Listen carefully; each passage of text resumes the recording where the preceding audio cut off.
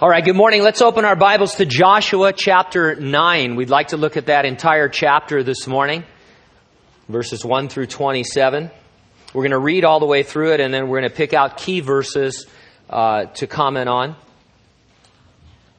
The topic there, we'll see, the Gibeonites trick Joshua into a treaty. The title of our message, Trick or Treaty.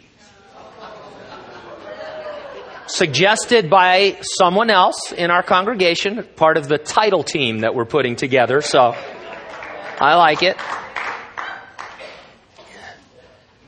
Anybody wants to suggest a title, I'm open to it. So this is a good one. Joshua chapter 9, verse 1. And it came to pass when all the kings who were on this side of Jordan, in the hills and in the lowland and in all the coasts of the great sea toward Lebanon, the Hittite, the Amorite, the Canaanite, the Perizzite, the Hivite, and the Jebusite heard about it, that they gathered together to fight with Joshua and Israel with one accord. But when the inhabitants of Gibeon heard what Joshua had done to Jericho and Ai, they worked craftily and went and pretended to be ambassadors. And they took old sacks on their donkeys, old wineskins torn and mended, old and patched sandals on their feet, and old garments on themselves. And all the bread of their provision was dry and moldy. And they went to Joshua to the camp at Gilgal and said to him and to the men of Israel, "We have come from a far country. Now therefore make a covenant with us." Then the men of Israel said to the Hivites, "Perhaps you dwell among us. So how can we make a covenant with you?" But they said to Joshua, "We are your servants." And Joshua said to them, "Who are you and where do you come from?" So they said to him, "From a very far country your servants have come, because of the name of the Lord your God, for we have heard of his fame and all that he did in Egypt, and all that he did to the two kings of the Amorites who were beyond the Jordan, to Sihon, king of Heshbon, and Og, king of Bashan, who was at Ashtaroth. Therefore our elders and all the inhabitants of our country spoke to us, saying, 'Take provisions with you for the journey, go meet them, and say to them, we are your servants. Now therefore make a covenant with us. This bread of ours we took hot for our provisions from our houses on the day we departed to come to you. But now look, it is dry and moldy. And these wineskins which we filled were new. And see, they are torn. And these our garments and our sandals have become old because of our very long journey.' Then the men of Israel took some of their provisions, but they did not ask counsel of the Lord. So Joshua made peace with them and made a covenant with them to let them live. And the rulers of the congregation swore to them. And it happened at the end of 3 days, after they had made a covenant with them, that they heard that they were their neighbors who dwelt near them. Then the children of Israel journeyed and came to their cities on the 3rd day. Now their cities were Gibeon, Chephirah, Beeroth, and Kirjath-jearim. But the children of Israel did not attack them, because the rulers of the congregation had sworn to them by the Lord God of Israel. And all the congregation complained against the rulers. Then all the rulers said to all the congregation, "We have sworn to them by the Lord God of Israel. Now therefore we may not touch them. This we will do to them. We will let them live, lest wrath be upon us because of the oath which we swore to them." And the rulers said to them, "Let them live, but let them be woodcutters and water carriers for all the congregation, as the rulers had promised them." Then Joshua called for them, and he spoke to them, saying, "Why have you deceived us, saying, 'We are very far from you,' when you dwell near us? Now therefore you are cursed, and none of you shall be freed from being slaves, woodcutters, and water carriers for the house of my God." So they answered Joshua and said, "Because your servants were clearly told that the Lord your God commanded his servant Moses to give you all the land and to destroy all the inhabitants of land from before you. Therefore we were very much afraid for our lives because of you and have done this thing. And now here we are in your hands. Do with us as it seems good and right to do to us." So he did to them and delivered them out of the hand of the children of Israel, so that they did not kill them. And that day Joshua made them woodcutters and water carriers for the congregation and for the altar of the Lord in the place which he would choose, even to this day. Let's pray together.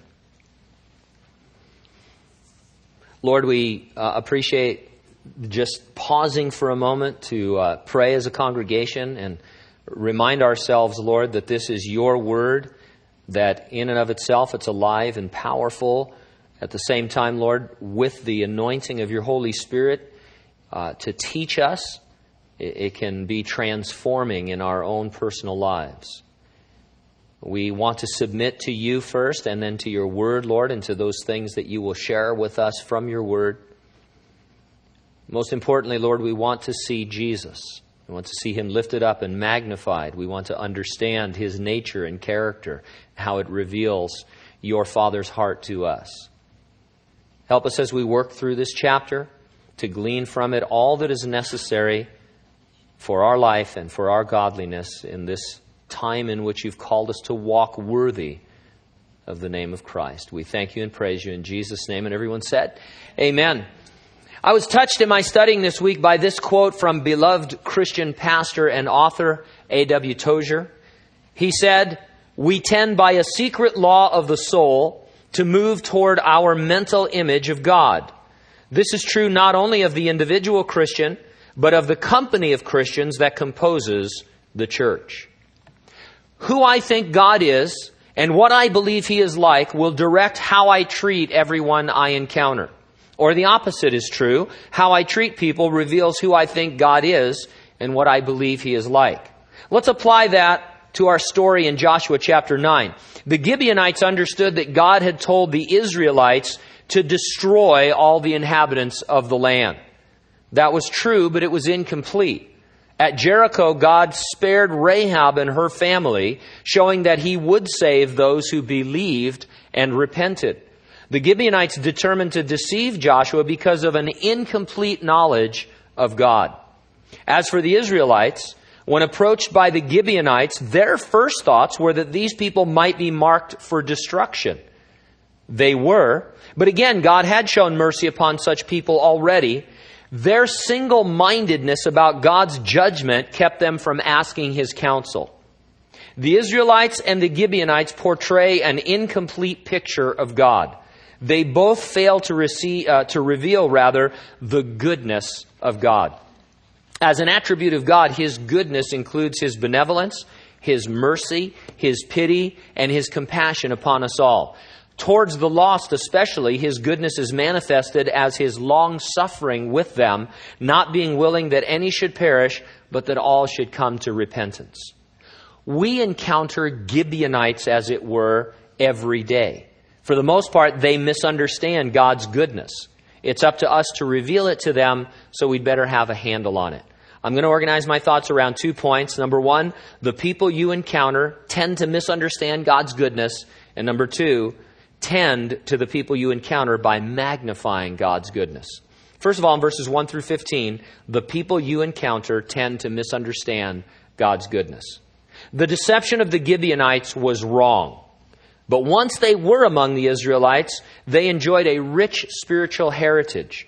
On account of the covenant with them, Joshua wins a notable military victory defending them in chapter 10. It's the episode where the sun stands still so that Israel can subdue her enemies. Later in Jewish history, David will pitch the tabernacle at Gibeon. One of David's mighty men, Ishmaiah, will be a Gibeonite. God will speak to King Solomon at Gibeon. In the days of Nehemiah, the Gibeonites are among those who rebuild the walls of Jerusalem.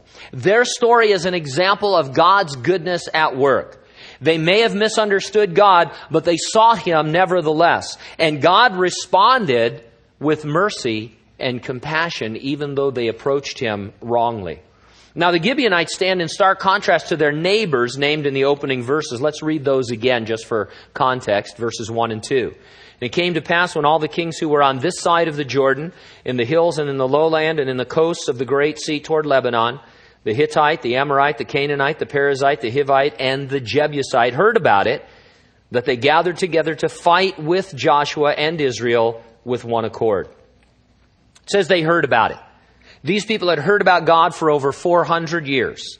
They had especially heard of the Israelites for the past 40 years since the crossing of the Red Sea.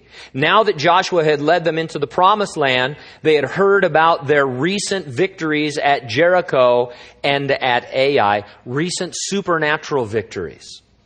God was zeroing in on this group of people. His judgment was about to fall.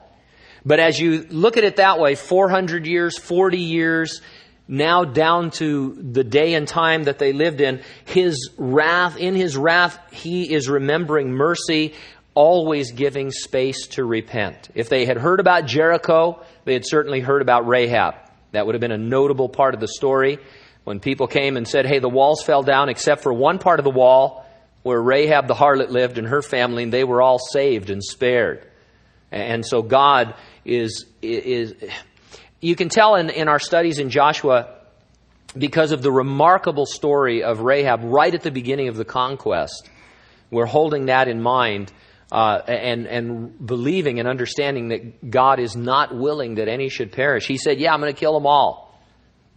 But any who repented, he was willing to receive.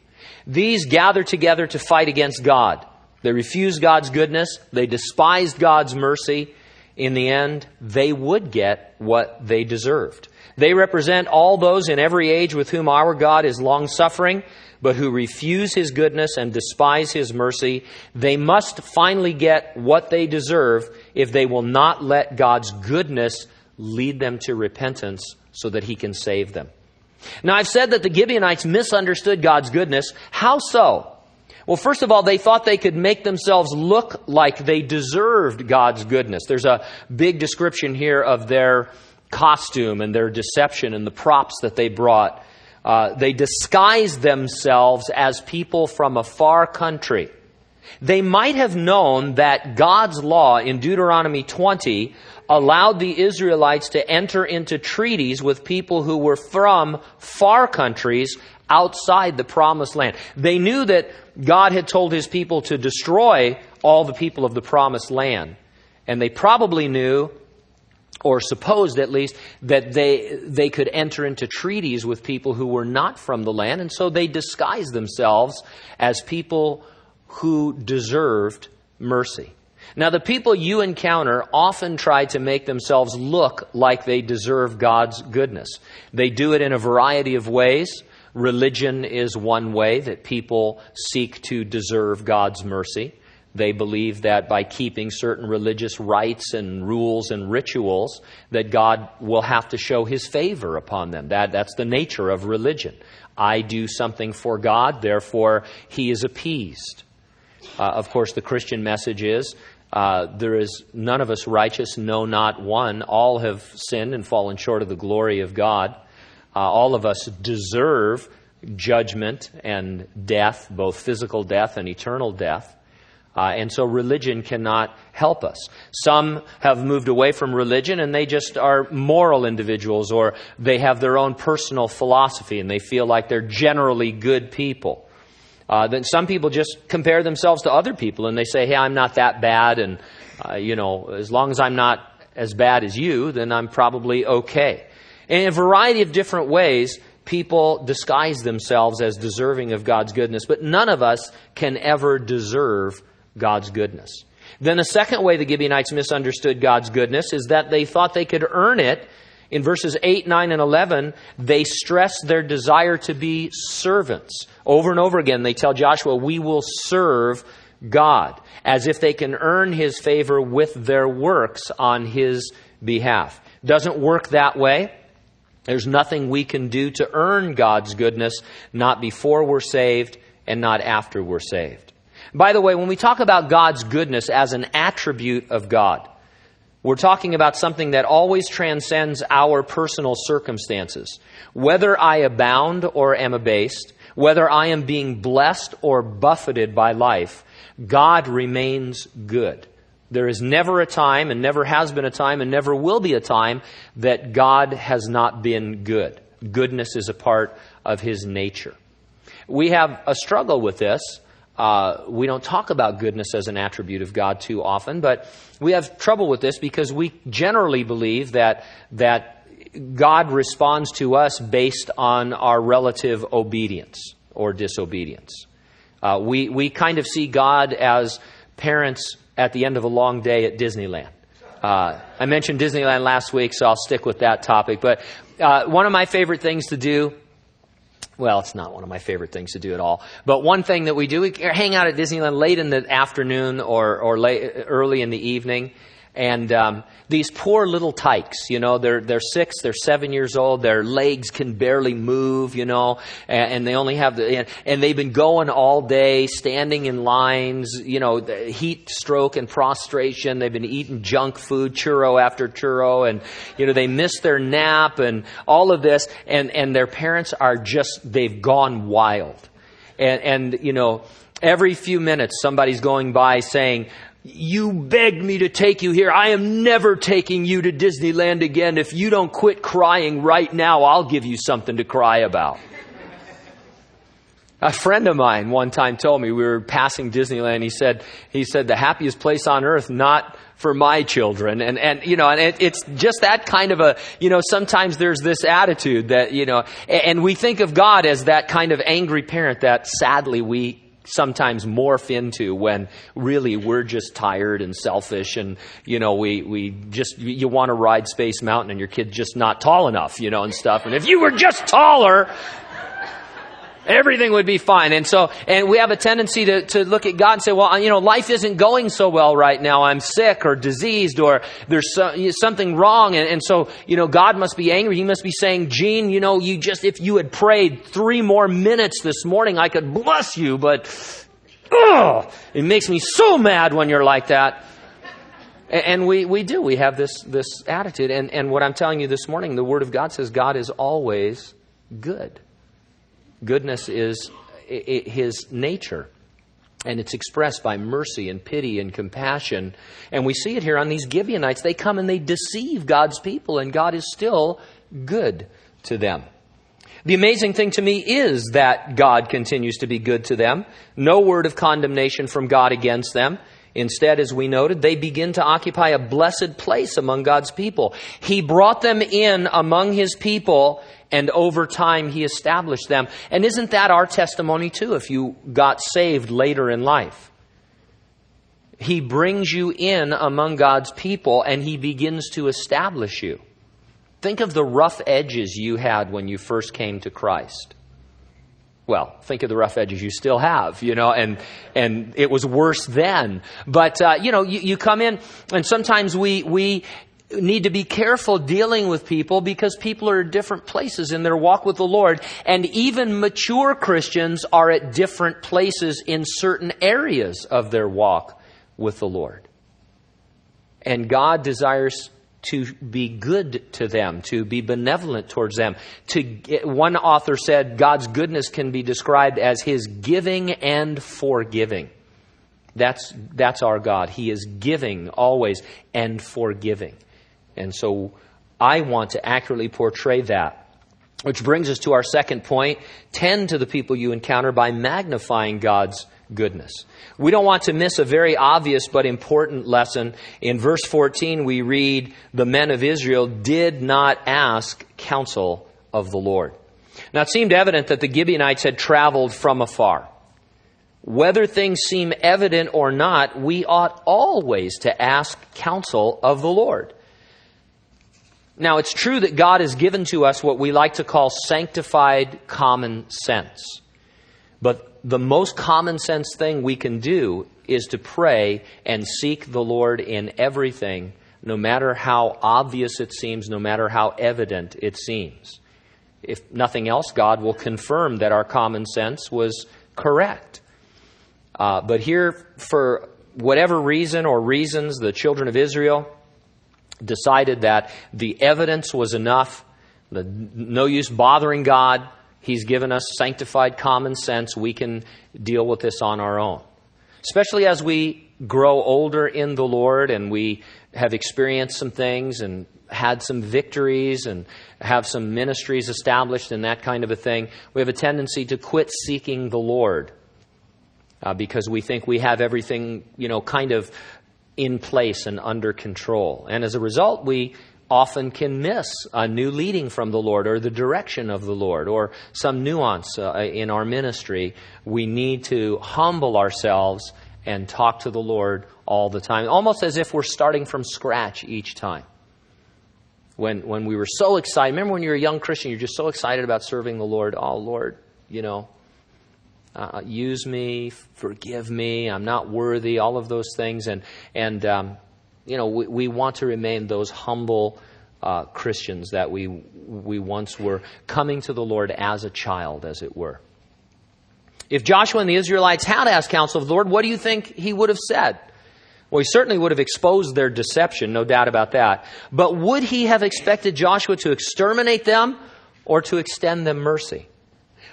Any answer would be mere speculation. Still, it reveals what we think about God. We can't say what God would have said, but what we say will reveal something about what we think about God. Perhaps this quote by Norman Geisler would help us. Geisler said this: "We are saved by God's grace, but grace isn't deserved by any sinner. Justice demands that sin be condemned. There's nothing in a sinner that prompts God to save him. Instead, justice must condemn him. However, there is something in God that prompts him to save sinners, namely his love.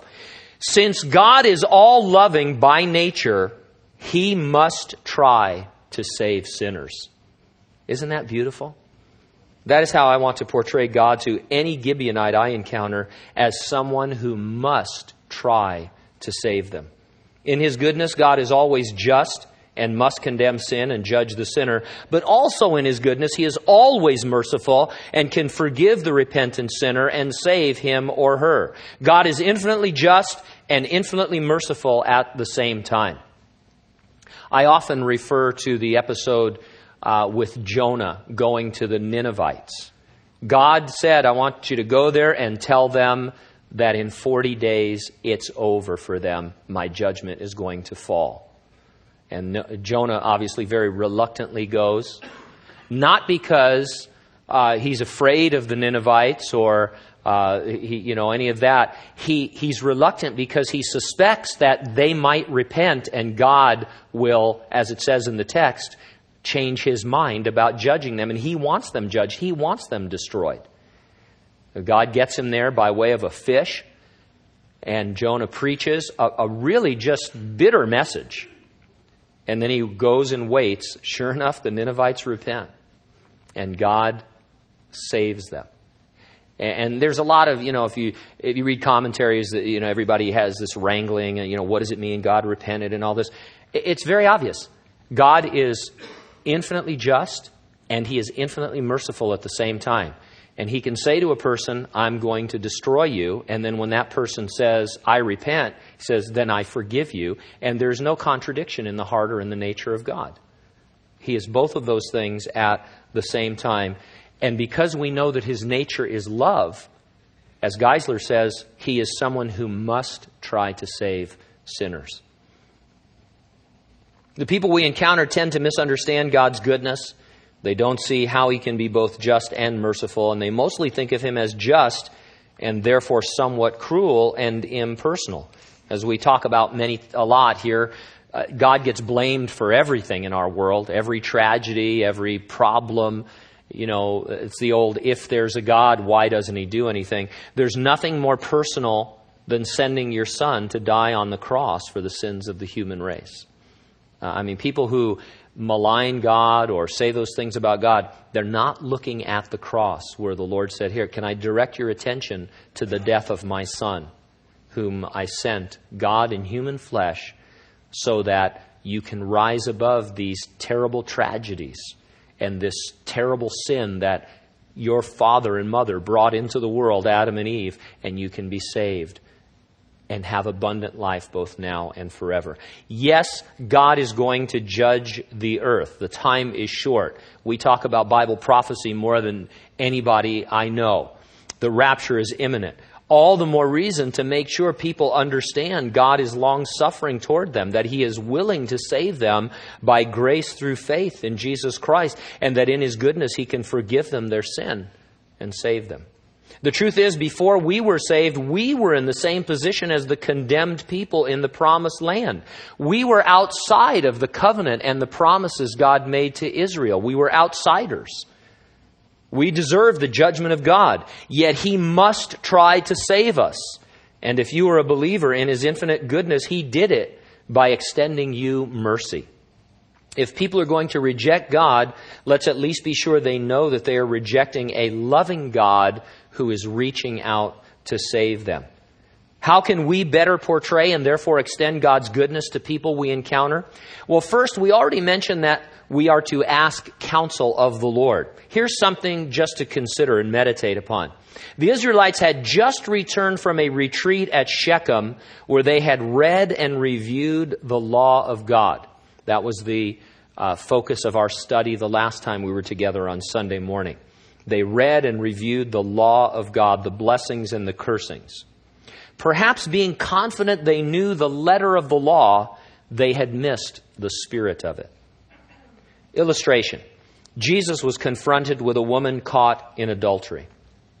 The letter of the law said she should be stoned. There was no doubt about that. Jesus didn't refute that. He didn't say, we're going to overlook that, or, gosh, that's Old Testament. I mean, that was the law. She had been caught in the act of adultery and she deserved to be stoned. And so Jesus basically said, yeah. So anybody out there without sin, start heaving stones. And then he started to write in the dirt. Commentators speculate that he was writing down names and then sins that were associated with those. And one by one, the men there who were accusing the woman, really only to trap Jesus, suddenly remembered they had dental appointments and, they heard, my car's done, my oil's been changed, and they got to get down to Walmart and all that kind of stuff. Until finally it was just Jesus and the woman. Now, she was still an adulteress. She still deserved to be stoned. And Jesus said, where are your accusers? Does any man accuse you? She says, no man, Lord. And she goes, no, neither do I condemn you. Go and sin no more. And so Jesus was able to take God's law, which he perfectly fulfilled in his life and ministry. Every jot and tittle, the smallest part of the law, is fulfilled by Jesus Christ. And show us the spirit of it is that God must try to save sinners. And to say to them, go on the basis of my righteous sacrifice on your behalf and sin no more. And so, without ever compromising God's word, we must ask his counsel to apply it in its spirit towards those whom he loves. We don't want to become legalists on the one hand. We don't want to become too liberal, obviously. We want to understand the letter of the law and then apply it in its spirit. And we do that by understanding the nature and the character of God. And whenever we're a little bit kind of, unsure, there's always an illustration in the life of Jesus Christ. We can always find the Lord acting a certain way, and we can act accordingly. Second, we can portray and therefore extend God's goodness to people we encounter by patiently instructing them in the things of God. Let's read verses 21 through 27 again. And the rulers said to them, let them live, but let them be woodcutters and water carriers for all the congregation, as the rulers had promised them. Then Joshua called for them, and he spoke to them, saying, why have you deceived us, saying, we are very far from you when you dwell near us? Now therefore you are cursed, and none of you shall be freed from being slaves, woodcutters and water carriers for the house of my God. So they answered Joshua and said, your servants were clearly told that the Lord your God commanded his servant Moses to give you all the land and to destroy all the inhabitants of the land from before you. Therefore we were very much afraid for our lives because of you, and we have done this thing. And now here we are in your hands. Do with us as it seems good and right to do to us. So he did to them and delivered them out of the hand of the children of Israel, so that they did not kill them. And that day Joshua made them woodcutters and water carriers for the congregation and for the altar of the Lord in the place which he would choose, even to this day. Their punishment was to serve the Lord in his tabernacle. Oh, the goodness of God. It would be the best place to discover the grace and the mercy of God. The Gibeonites would see on a daily basis God's goodness towards sinners, as they would watch and learn from the priests and the Levites, and as they would go through the various sacrifices that they were providing the wood and the water for. They were already starting to learn about God's goodness from Joshua. Even though they had deceived the Israelites, Joshua and the rulers determined to keep their word to them. And so they were exempling to them the integrity of God and the power of God's promises. The Gibeonites responded by saying, "Here we are in your hands. Do with us as it seems good and right to do to us." There's a sense in which they could have and should have done this from the beginning. They should have come to Joshua at Gilgal dressed as Gibeonites. Said, "We're the Gibeonites. You're on your way to our city. You're going to destroy us the way you destroyed Jericho and Ai. Here we are in your hands. Do with us as it seems good and right to do with us," throwing themselves on the mercy of God. And so now they didn't do that. We saw their crafty deception, but now they're learning as Joshua and the rulers example to them the goodness of God. Our instruction from God's Word, our worship, our children's ministry, our ushering, our setup and tear down, our greeting, everything we do ought to be instructing people about the goodness of God. Every encounter we have outside of church ought to be instructing people about the goodness of God. Let me rephrase all of that. Everything we do in or out of the church is instructing people about the goodness of God. Thus, it is important that my understanding and that your understanding and that our collective understanding of God's goodness be accurate. That we are portraying God as He is portrayed in the Word of God. And that's why we've told you over the years, as much as is possible in the energy and empowering of the Holy Spirit, and without us getting in the way, we like to talk about what God has done for you more than what you must do for God. There's just too much talk about what you must do for God, how much money you must give to God, how much time you must spend serving God, those kinds of things. And there's too much of a burden being put on people. But more than that, it's too much of a wrong impression of God, as if God is the one who is demanding. And we see from the Word of God and what we're talking about today, God is good. He is a giver. He has given His Son, and with Him all things to bless us. And if we give back to God, it is a response, a voluntary response from a heart of love, filled with love. Because it is the right thing to do and the good thing to do and something that we want to do.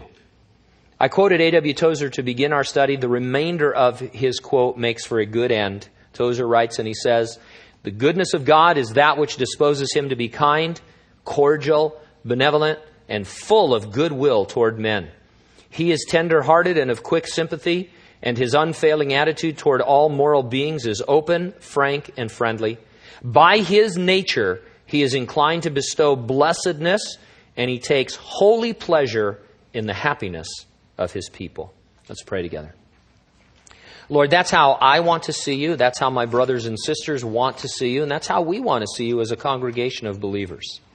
As wanting to give to us, to forgive us, and especially to forgive unbelievers. You want, Lord, Your goodness to lead them to repentance. Yes, it's in the context of Your coming judgment. We understand that. We talk about that. We know that the rapture is imminent. We know that after some 7,000 years of human history, You are narrowing down Your focus to the last 7-year period of time on the earth.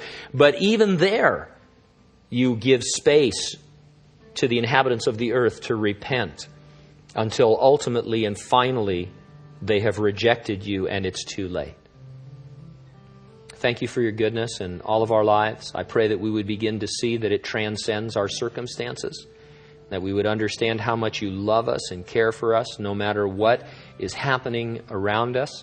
To a certain extent, Lord, no matter what we're doing in response to Your love. Your love is everlasting, never changing. We're the only ones who leave our first love. And I pray that we would be drawn back into it by Your goodness and grace today, by Your tender mercies, which the Scripture says are new every morning. What a mercy it was, Lord, this morning.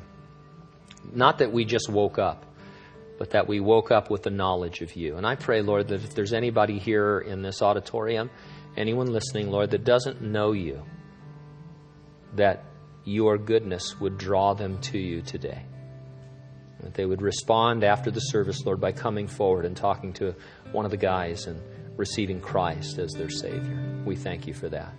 Now, Lord, we want to go from here and see people, in a sense, as Gibeonites. We can assume that many of them don't understand that you are good. The world is not a good place right now. A lot of evil, terrible things going on. And people have a struggle, Lord, trying to figure out how, if and since you exist, those things are happening. We know that the issue is sin and that you've done everything that can be done gloriously and magnificently on the cross, dying for the sins of the world so that men might be saved and have an abundant life both now and forever. And I pray that we would be unashamed of that message and that we would proclaim your goodness in the midst of this fallen world. We do it in Jesus' name. And everyone said, amen. Let's stand together. All right, family camp. There's still time to sign up for family camp. Obviously, there's spots available. So if you want to do that over in the chapel store, sign up. You can pay in full if you've already signed up, or you can pay in full if you sign up, or you can still just put down a deposit. But we'd like to start really getting organized. We're down to the last 3 weeks. So if you're thinking about signing up, do so. If you're signed up already, you would have received a letter this week about the shirts, and you've got all that instruction. We do need to know if you want camp shirts. So just email us or go into the bookstore and write down, however you want to get that information to us. And the reason is we need to order them tomorrow from our distributor so that they'll be here on time. So family camp. Tonight we'll be in Lemoore at 6 o'clock. Love to see you out there. If you'll pray for us tomorrow here at the church in our cafe, we are hosting a luncheon for the Calvary Chapel pastors in what we call the North Valley. There's about 7 or 8 pastors that are going to be here just for a time of fellowship. And so pray about that around 11, 12, 1 o'clock, that we just have a good time praying for one another and encouraging one another. Wednesday morning, the men are together 6:30 to 7:15 in the cafe for a time of discipleship and prayer. And then, of course, Wednesday night, our Ignite service here at 7 p.m. from 7 to 8:15 with childcare and junior high class. And if you didn't know, we have a full-blown junior high ministry at the Wednesday night. So get your junior higher involved in that. All right? Is that everything? I think so. God bless you. God keep you in Jesus' name. Amen.